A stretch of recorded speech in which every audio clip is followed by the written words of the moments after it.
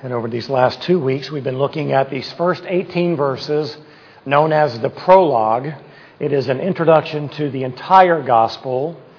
And the major themes that we will see explained and lived out in the weeks and the months ahead are set in this foundational passage of Scripture as we look at the incarnate Christ, the reality that the eternal Word, who was with God in the beginning, became flesh and lived among us to accomplish God's eternal plan of redemption on our behalf.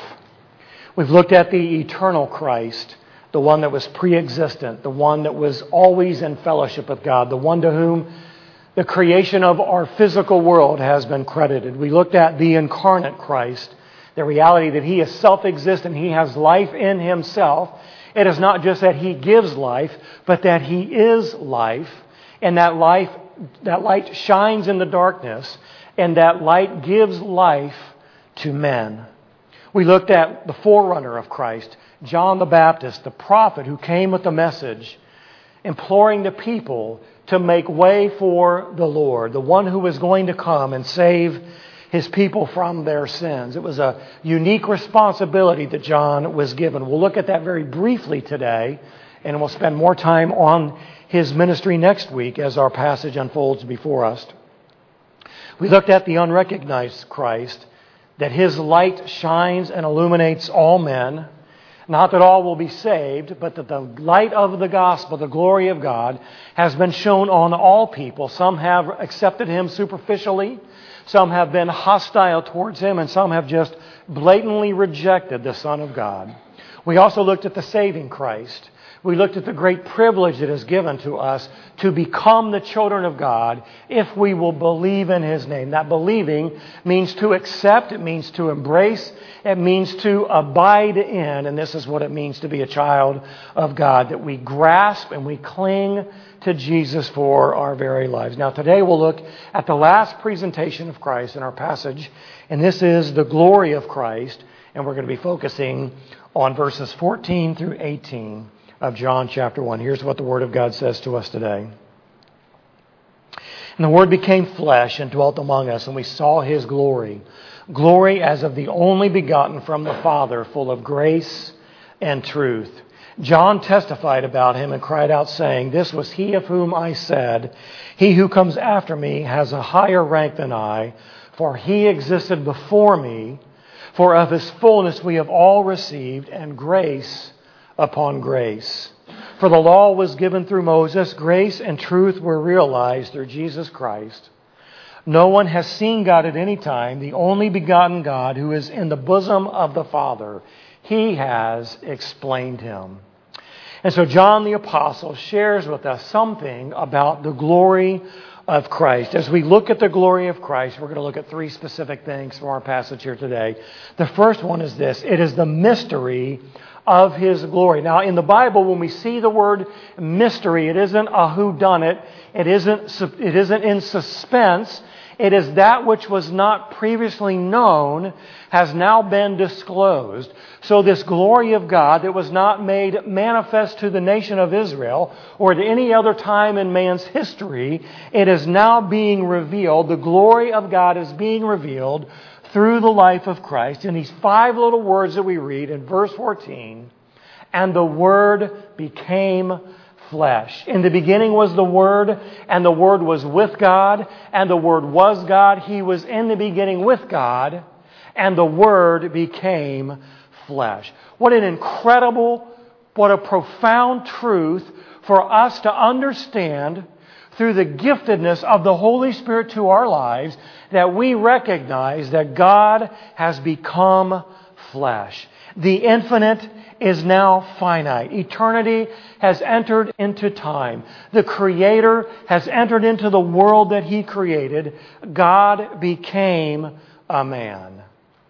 And so when we read again that the Word became flesh, we remember that the Word to the Jew had a very specific meaning to them. When they heard the word logos, they understood that to mean, "Thus saith the Lord." The God of this world has spoken, and everything came into being. When God spoke through the prophets, the word of the Lord was given. He spoke to Moses on Mount Sinai. He spoke to the nation of Israel all through their wilderness. And now He has spoken through His Son as the Word has become flesh. To the Greek mind, the word meant something different, but it also signified something very dynamic in their understanding. The Word was the soul of the universe, the impersonal, abstract principle of reason and order in the universe. It is the creative force. It is the source of wisdom. And they would recognize that it had some kind of divine essence to it. And so when John chose the word Logos under the inspiration of the Holy Spirit, it was with this specific reasoning in mind. It would speak to both the Jew and the Gentile in a very particular way. Now, for the Word to become flesh means that He became a human. It affirms the complete humanity of Jesus Christ. Him coming in the flesh does not connotate the sinful nature or the unregenerate part of our flesh. It just signifies that Jesus became skin and bones, blood and muscle, just like you and just like me. There was no change in His nature. There was no change in His essence. There was a change just in His appearance as He came into the world that He created as a man to accomplish the predetermined plan of God. And so the Word became a man, but He did not stop being God. Now, this is a tremendously difficult concept for many in our world to fully understand. In fact, this has been a battle that has been raging from the very beginning of these words being penned and of these words being spoken. Is how could God be a man and still be God? For the first 400 years of church history, there were many kinds of doctrines that were floated out amongst the people that either sought to deny the humanity of Jesus while protecting His divinity, or denying His divinity while maintaining His humanity. The Greek mind believed that the physical world was evil. That which you could see, that which you could touch was evil. Therefore, all mankind was evil, and for Jesus to be a full human man made Him evil in the mind of the Greek. On the other hand, the spirit world was considered to be good. So they denied the humanity of Jesus in an effort to protect the divinity of Jesus. And so they would teach the Spirit descended upon Jesus at the time of His baptism and then departed from Him at the time of His crucifixion. There's great problems with that. If Jesus was not fully human and was not also fully divine, then we have to tear the first 18 verses out of the Gospel of John and many other verses throughout the Gospel of John that clearly confirm His incarnation, that God became a man. If we deny the incarnation of God, that He is both fully human and fully man, then we undermine the resurrection because He didn't really die, because He wasn't really a man. And we render incomplete the sacrificial death of Christ because it was not God in the form of Jesus who died for us, but simply a good man. So you can't have it one way or the other. He is either fully human and divine, or He is not. And if He is not, then we are without hope. There is no forgiveness of sin. The grave has not been conquered. Death has not been rendered null and void for the child of God. When Jesus came into the world, He did not stop being God. He was fully God and fully man, indivisible, fused oneness, exactly as God's Word proclaims to us today. And so the Word became flesh, but still remained the Word. God became a man, and yet He was still God. How do you accept what you cannot understand? And how can you explain what you cannot understand? Faith. It is faith in the accuracy, the inerrancy, and the infallibility, the trustworthiness of the Word of God. You know, there's a lot of things in our world that we can't fully understand, and we can't render them to not be true just because we can't understand them. How much more is it necessary for us to accept by faith that God came into this world and was fully God and fully man? If we can't accept this reality, there's little hope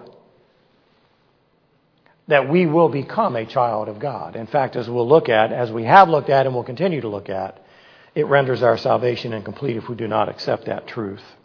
So the Word became flesh. Letter B, He, the Word, dwelt among us. Very simply spoken in verse 14, the very first part of that, and the Word dwelt among us. To dwell means literally to pitch a tent. Some of you like to go camping. Some of you, when you were kids, like to go camp in the backyard. So if you're a real camper, you don't pull up in an RV or a motorhome. You go out and you pitch a tent. It's a temporary place for you to lay down and hopefully get some sleep, although that doesn't always work. I remember one of the first times we went camping as a family. We had a 6-month-old puppy, and that thing barked at everything that moved, at every sound that was made, and we laid there for hours waiting for this dog to go to sleep so that we could go to sleep. And I remember rolling over and looking at my watch, and I said out loud, "Oh, man." And Marcy, who was still awake because of the constant barking of the dog, said, "What's the matter?" And I said, "What time do you think it is?" She goes, "I don't know, 5 or 6. And I said, "No, it's 2 o'clock. We've been laying there since it was dark, and none of us had gotten any sleep." The dog jumped up at the sound of raccoons, started licking everybody's face. Everybody was wide awake, but we pitched a tent temporarily. It was just for a short period of time. And this is the idea here, is that the Word became flesh and He dwelt amongst us for a little while. In the Old Testament, God dwelt or tented with His people through His glorious presence in the tabernacle. We read this in Exodus chapter 40. Then the cloud covered the tent of meeting, and the glory of the Lord filled the tabernacle. Moses was not able to enter the tent of meeting because the cloud had settled on it, and the glory of the Lord filled the tabernacle. God was dwelling with the people temporarily in the tabernacle. Also later, when the temple was built, the same occurrence takes place. 1 Kings chapter 8, verses 10 and 11. It happened that when the priest came from the holy place, the cloud filled the house of the Lord, so that the priest could not stand to minister because of the cloud, for the glory of the Lord filled the house of the Lord. What used to fill the tabernacle and the temple as a cloud was no longer the case. Now the Word has become flesh. He has dwelt among us in the form of a human being, in the appearance of Jesus, the Son of God. His humanity was not a mere appearance. He took on all the essential attributes of humanity, born a baby, grew up into a young man, and even went through puberty. Can you imagine that? Jesus' voice changing, the gawkiness of my hands and my feet growing faster than my body can accommodate. That is exactly what took place. Jesus was born as the precious little infant in Bethlehem and grew to become the carpenter's son, the very begotten Son of God. Hebrews 2:14 reads like this: Therefore, since the children share in the flesh and blood, He Himself, Jesus, likewise, also partook of the same flesh and blood, that through death He might render powerless him who had the power of death, that is, the devil. You hear in the voice of the writer of Hebrews, if Jesus was not fully human, then He did not render powerless the one that holds the keys to death. Likewise, we read in Hebrews 2:17, Therefore He, Jesus, had to be made like His brethren in all things, in the form of a human man, so that He might become a merciful and faithful high priest in things pertaining to God, to make propitiation for the sins of the people. These verses speak not only of His physical presence in this world, but also of this key truth of affirming the incarnation of Jesus as the Word becoming flesh.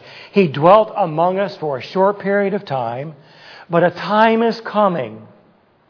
A time is coming when the people of God will dwell with their God, not for just a little while, not in an appearance of a man, not in cloud, but to see Him as He really is, face to face for all of eternity. We read these words in Revelation chapter 21. I heard a loud voice, the same John that wrote the gospel we're reading. I heard a loud voice from the throne saying, Behold, the tabernacle of God is among men, and He will dwell among them, and they shall be His people, and God Himself will be among them, and He will wipe away every tear from their eyes, and there will no longer be any death, there will no longer be any mourning, or crying, or pain. The first things have passed away, and oh, what a glorious day that will be. Do you long for the day when you will dwell face to face with the Word who became flesh for all of eternity? Do you look forward to that day? I hope you do. Many people say, yeah, I look forward to that, but not yet. Not quite yet. There's more I want to do. There's more I want to see. There's more I want to experience.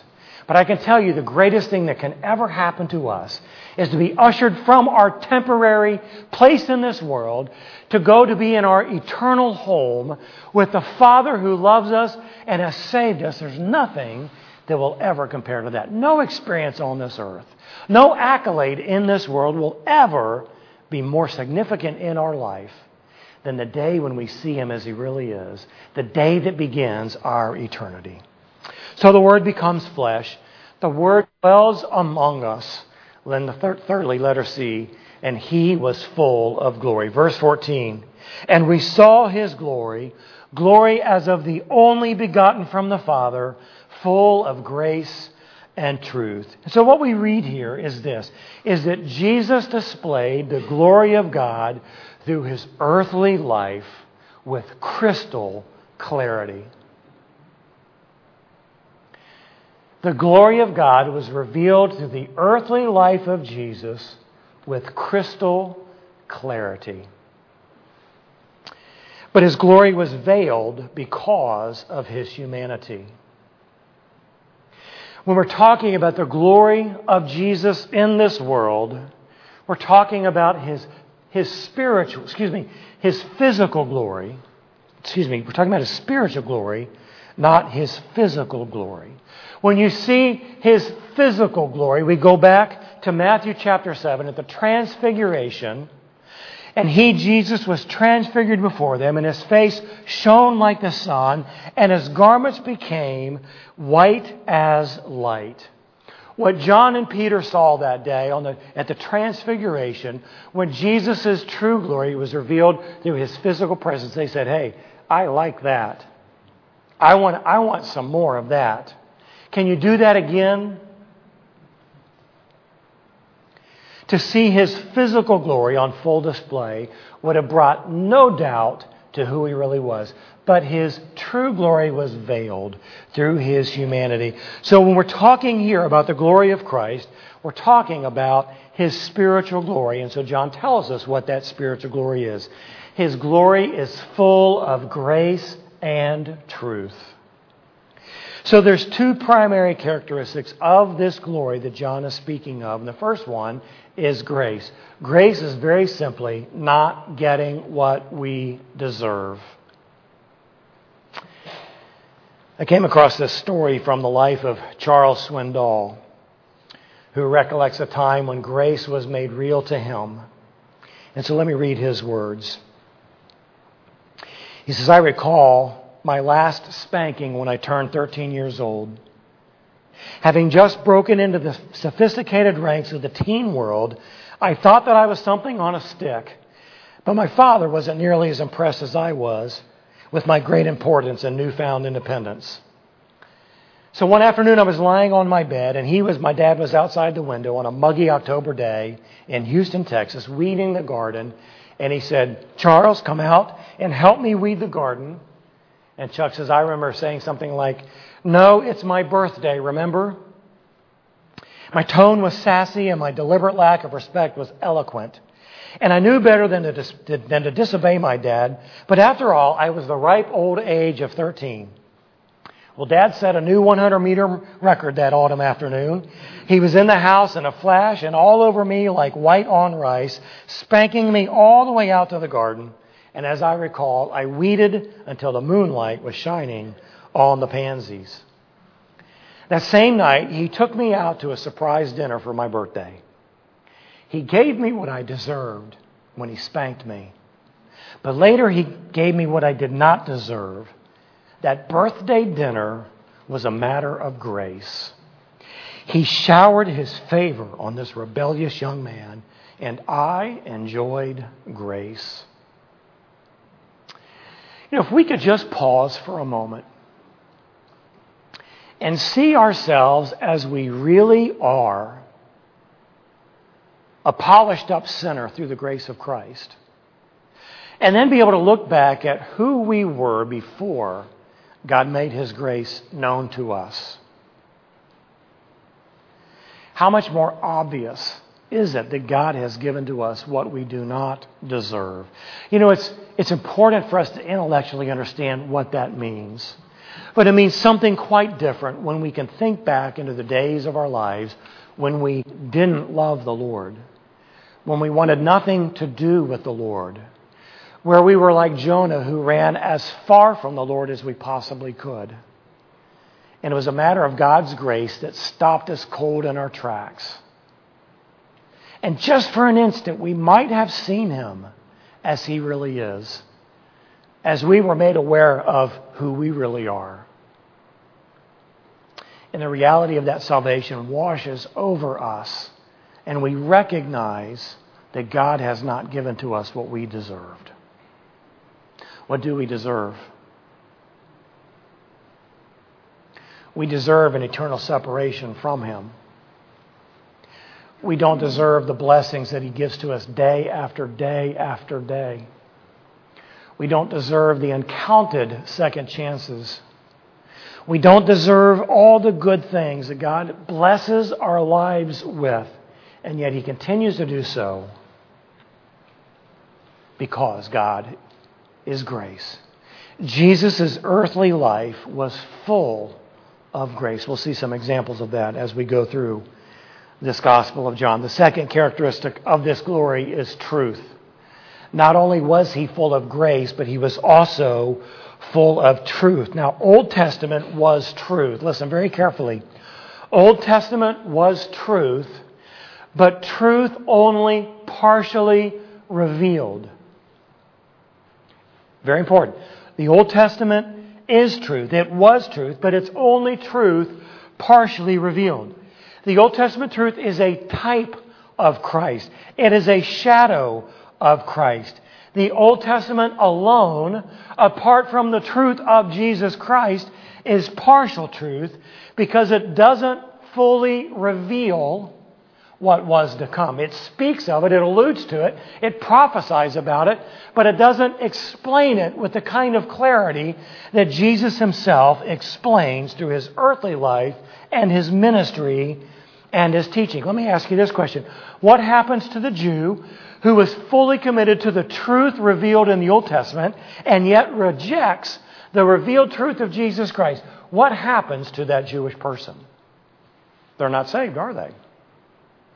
Because they haven't accepted the full revelation of God's truth as revealed in the life and the ministry and the teachings of Jesus Christ. Half-truth or partial truth is no truth at all. Now, you and I live in the kind of culture where half-truth really isn't a lie. Well, there's some truth in it, right? I wasn't blatantly lying. I wasn't saying what I said or doing what I did for my own personal gain. So it isn't really sin. It isn't really wrong. But that's not true in terms of God's truth. Partial truth or half-truth is no truth at all. Jesus is full of truth.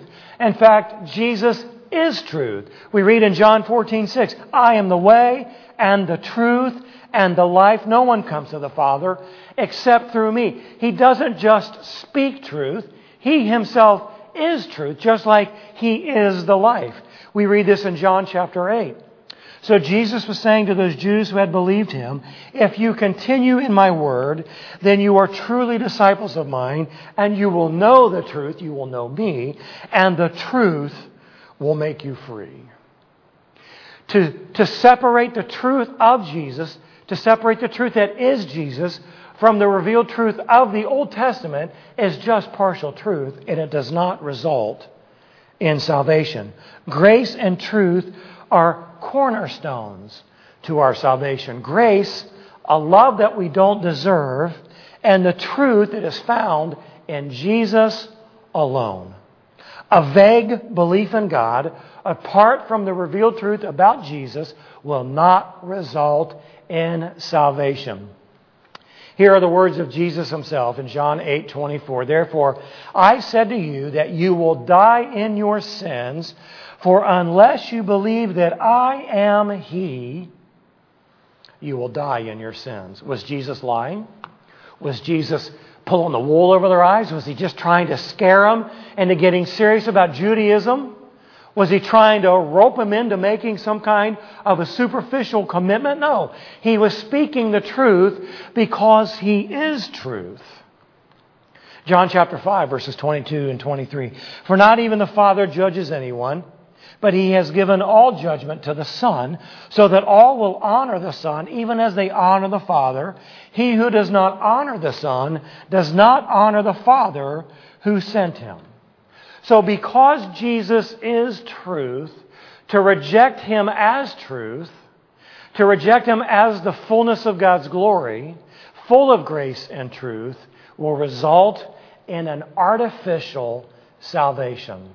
Somebody who thinks they're saved by adhering to some moral code or by having some kind of an intellectual belief in a God.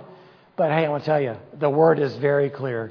If we do not give our lives to the truth that is Jesus, believing in Him, abiding in Him, following Him, then we will not be saved. So we've looked at number one, the mystery of His glory. Number two, we're going to look at the witness of His glory. And this is a reintroduction of John the Baptist. Verse 15, John testified about Him and cried out, saying, this was He of whom I said, He who comes after me has a higher rank than I, for He existed before me. Now, John the Apostle was not alone in his testimony. He not only had all the other apostles and other disciples who would be testifying about the truthfulness of the ministry of Jesus, but he calls back to the testimony of John the Baptist as a fellow witness of this glory. Now we're going to look at John's teaching and ministry a little bit more in detail when we get into our next section of Scripture. But John the Apostle brings John the Baptist into this for the reason that John the Baptist, at the time of this writing, still had a very large following. John the Baptist had been dead for years, decades even, and well into the 2nd century, John the Baptist still had a very devoted following. And so it's with great intentionality that John the Apostle reminds the readers of what John the Baptist said about Jesus. Letter A, John testified of his own inferior position to Jesus. Verse 15, He has a higher rank. He existed before me. That's what John says. Now, if you know the chronology, John the Baptist was born 6 months before Jesus, or at least 6 months, and he actually began his ministry before Jesus did. John the Baptist is an external witness of this glory. Although John had an incredibly important role as the forerunner of Christ, or the messenger of the coming of the Christ, and had a large following, by his own declaration, he had an inferior position to Christ. John the Baptist was created. Jesus has always been. John the Baptist was a messenger. Jesus is the Messiah, the long-awaited one, the fulfillment of all of God's promises that pushed His people forward to the longing expectation of the Messiah who is going to come. John the Baptist cried out, make way, Jesus himself is the way. John had no difficulty in maintaining and communicating his inferior position to Jesus, who was the Messiah. Again, we'll talk more about John the Baptist next week. Letter B.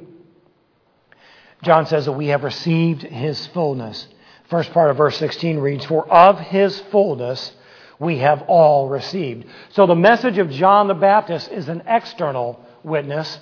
This fullness that we have received is an internal witness into our own spiritual lives. Now, notice in verse 16 the capitalization of the personal pronoun his. This refers to Christ, not John the Baptist. Some of the early church followers and some of those who were loyal to John the Baptist insisted that the fullness that we have received was from John the Baptist. But that gets into all kinds of difficulty if we're going to put upon John the Baptist a position that he himself did not take, because it would make him more than he was as the forerunner or the messenger of Jesus Christ. We would read these words in Colossians chapter 2. "For in him, Jesus, all the fullness of deity dwells in bodily form." There's no mention of John the Baptist in any of these verses that talk about the position and the person of Jesus Christ as being God. John the Apostle, John the Baptist, and all who have received Jesus have received his fullness, and having received him, we have received God himself. That's an overwhelming thought for us to consider. That by receiving Jesus as our Lord and Savior, by being indwelt by the Holy Spirit of God, we have actually received God himself. So when we have received the fullness of God, when we have received the fullness of the Word, it means that we have not been left in want spiritually. We lack for nothing in our relationship with God. We may not have all the answers, but we know who does. We may not be able to explain the why of what takes place in our life, but we know who is in charge. We have been given everything that we need as it pertains to our spiritual lives and our relationship with him. We have received a full and a complete and a life-changing revelation of God through the ministry and the life of Jesus. It's full of blessing. It's full of provision. It's full of eternal promises. It's full of power. It's full of goodness. It's full of grace. It's full of peace. It's full of mercy. It's full of God himself. We have received the fullness that exists in the Word. There's not something else to come other than our increased submission to his Lordship as we get glimpses of who he is, as we see his provision for our needs. Letter C. The witness of his glory is full of grace and truth. Last part of verse 16 says, "And grace upon grace." This is an eternal witness. The external witness of John, the internal witness of our receiving the fullness of him into our lives. And now we have this eternal witness of grace upon grace upon grace. If you go to the beach and you sit there in your chair and you look out into the water, you'll notice that the waves never stop coming, one after another. It is wave upon wave upon wave. And that is how we are to view the grace of God. It is an eternal provision from him, an unending supply of grace for all of our needs, to cover all of our faults, to cleanse us from all of our failures. It is grace upon grace upon grace. Well, what would happen if God's grace stopped coming into our lives? Well, then, my friend, we're left with the law. And this is what John now alludes to in these verses that follow. We see, number 3, the impact of his glory. Verse 17, "For the law was given through Moses, Grace and truth were realized through Jesus Christ. And so when we look at the impact of His glory, letter A, we see that grace has triumphed over the law. So where did the law originate? Well, John tells us the law originates with Moses. The law reflects the righteous perfection of God. And if we go in and read in the book of Romans, Paul says that the law is not sin, the law is not bad. The law is a reflection of the perfection that exists within God Himself. The law is designed to show us the depth and the hopelessness of our sinful condition and our inability to satisfy the righteous requirement of the law. There is no salvation in the law because no one can keep the law. So we see what John is alluding to here is that grace has triumphed over the law. Now, does that mean that there is no grace in the Old Testament?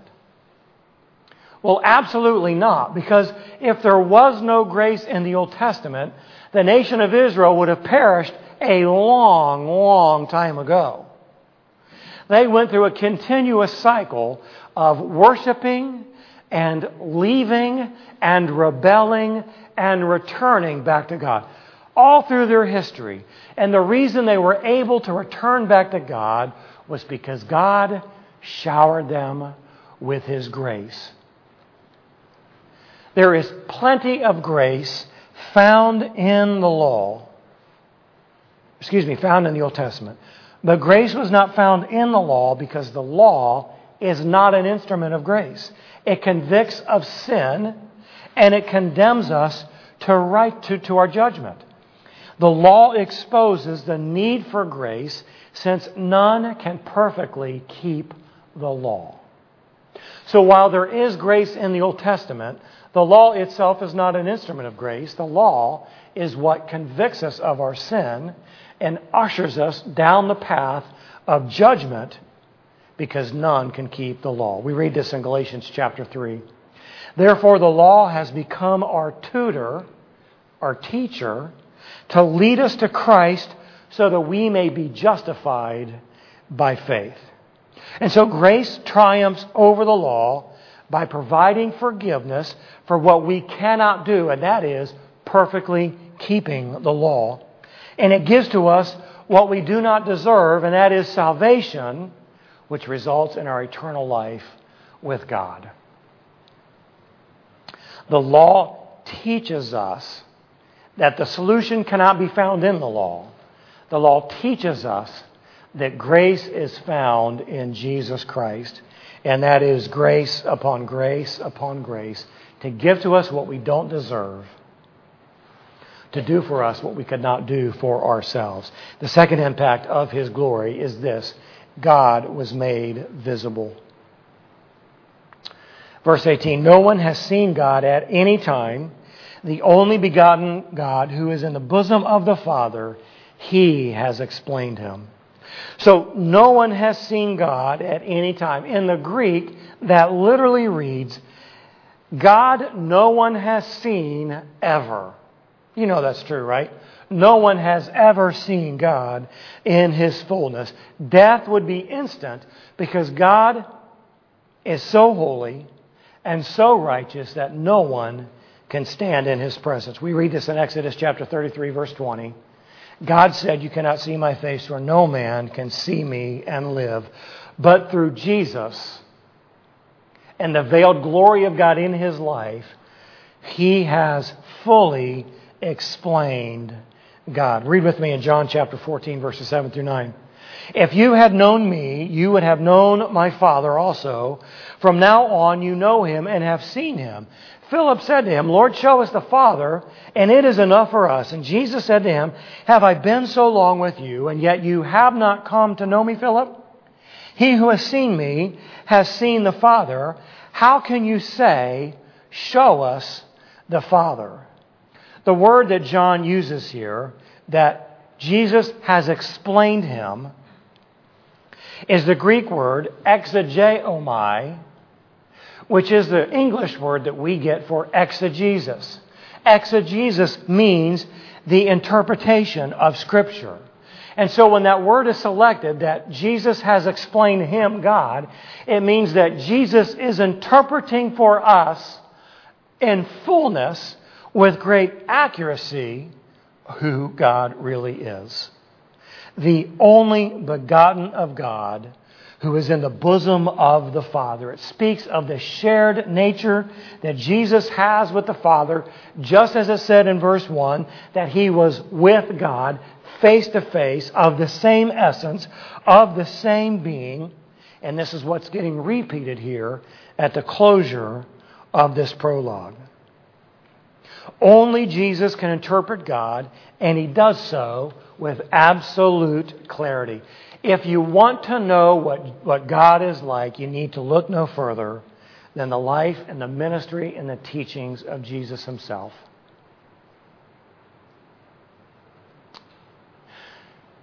If someone says to you, I don't know what God is like, all we need to say is, read the Gospel of John, and you will know.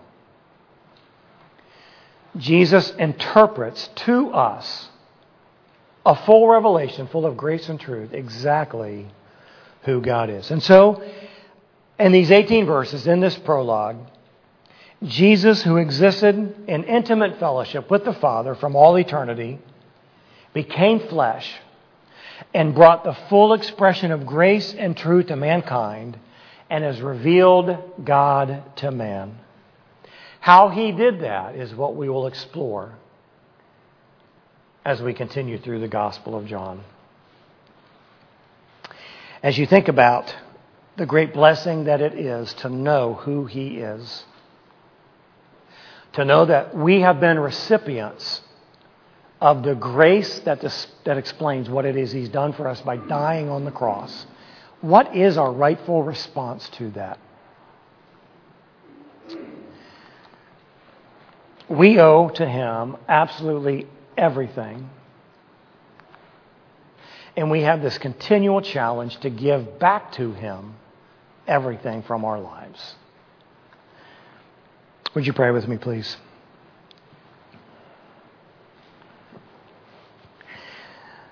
Father, we can't fully understand, nor can we fully explain this great doctrine of the Incarnation, that God became a man, yet was still fully God and fully man,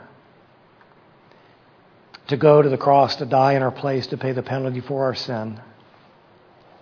The eternal God who existed from the beginning of beginnings died so that we could know You, so that we could be saved and cleansed from our sin, and so that we could live our lives with the confident hope of the future glory that awaits us for all of eternity with You. God, I pray that You would capture our heart and our mind and our will with this great truth, that our lives would continually be conformed to the image of Christ, that we would be cooperative with You in the process of lordship, that we would hold nothing back and give to You what You truly desire and what You truly deserve, and that is our very lives. God, how we thank You for Your grace, how we thank You for Your goodness. We pray, Father, that You would continue to reveal to us just how good You are to us, Your children. We pray in Jesus' name.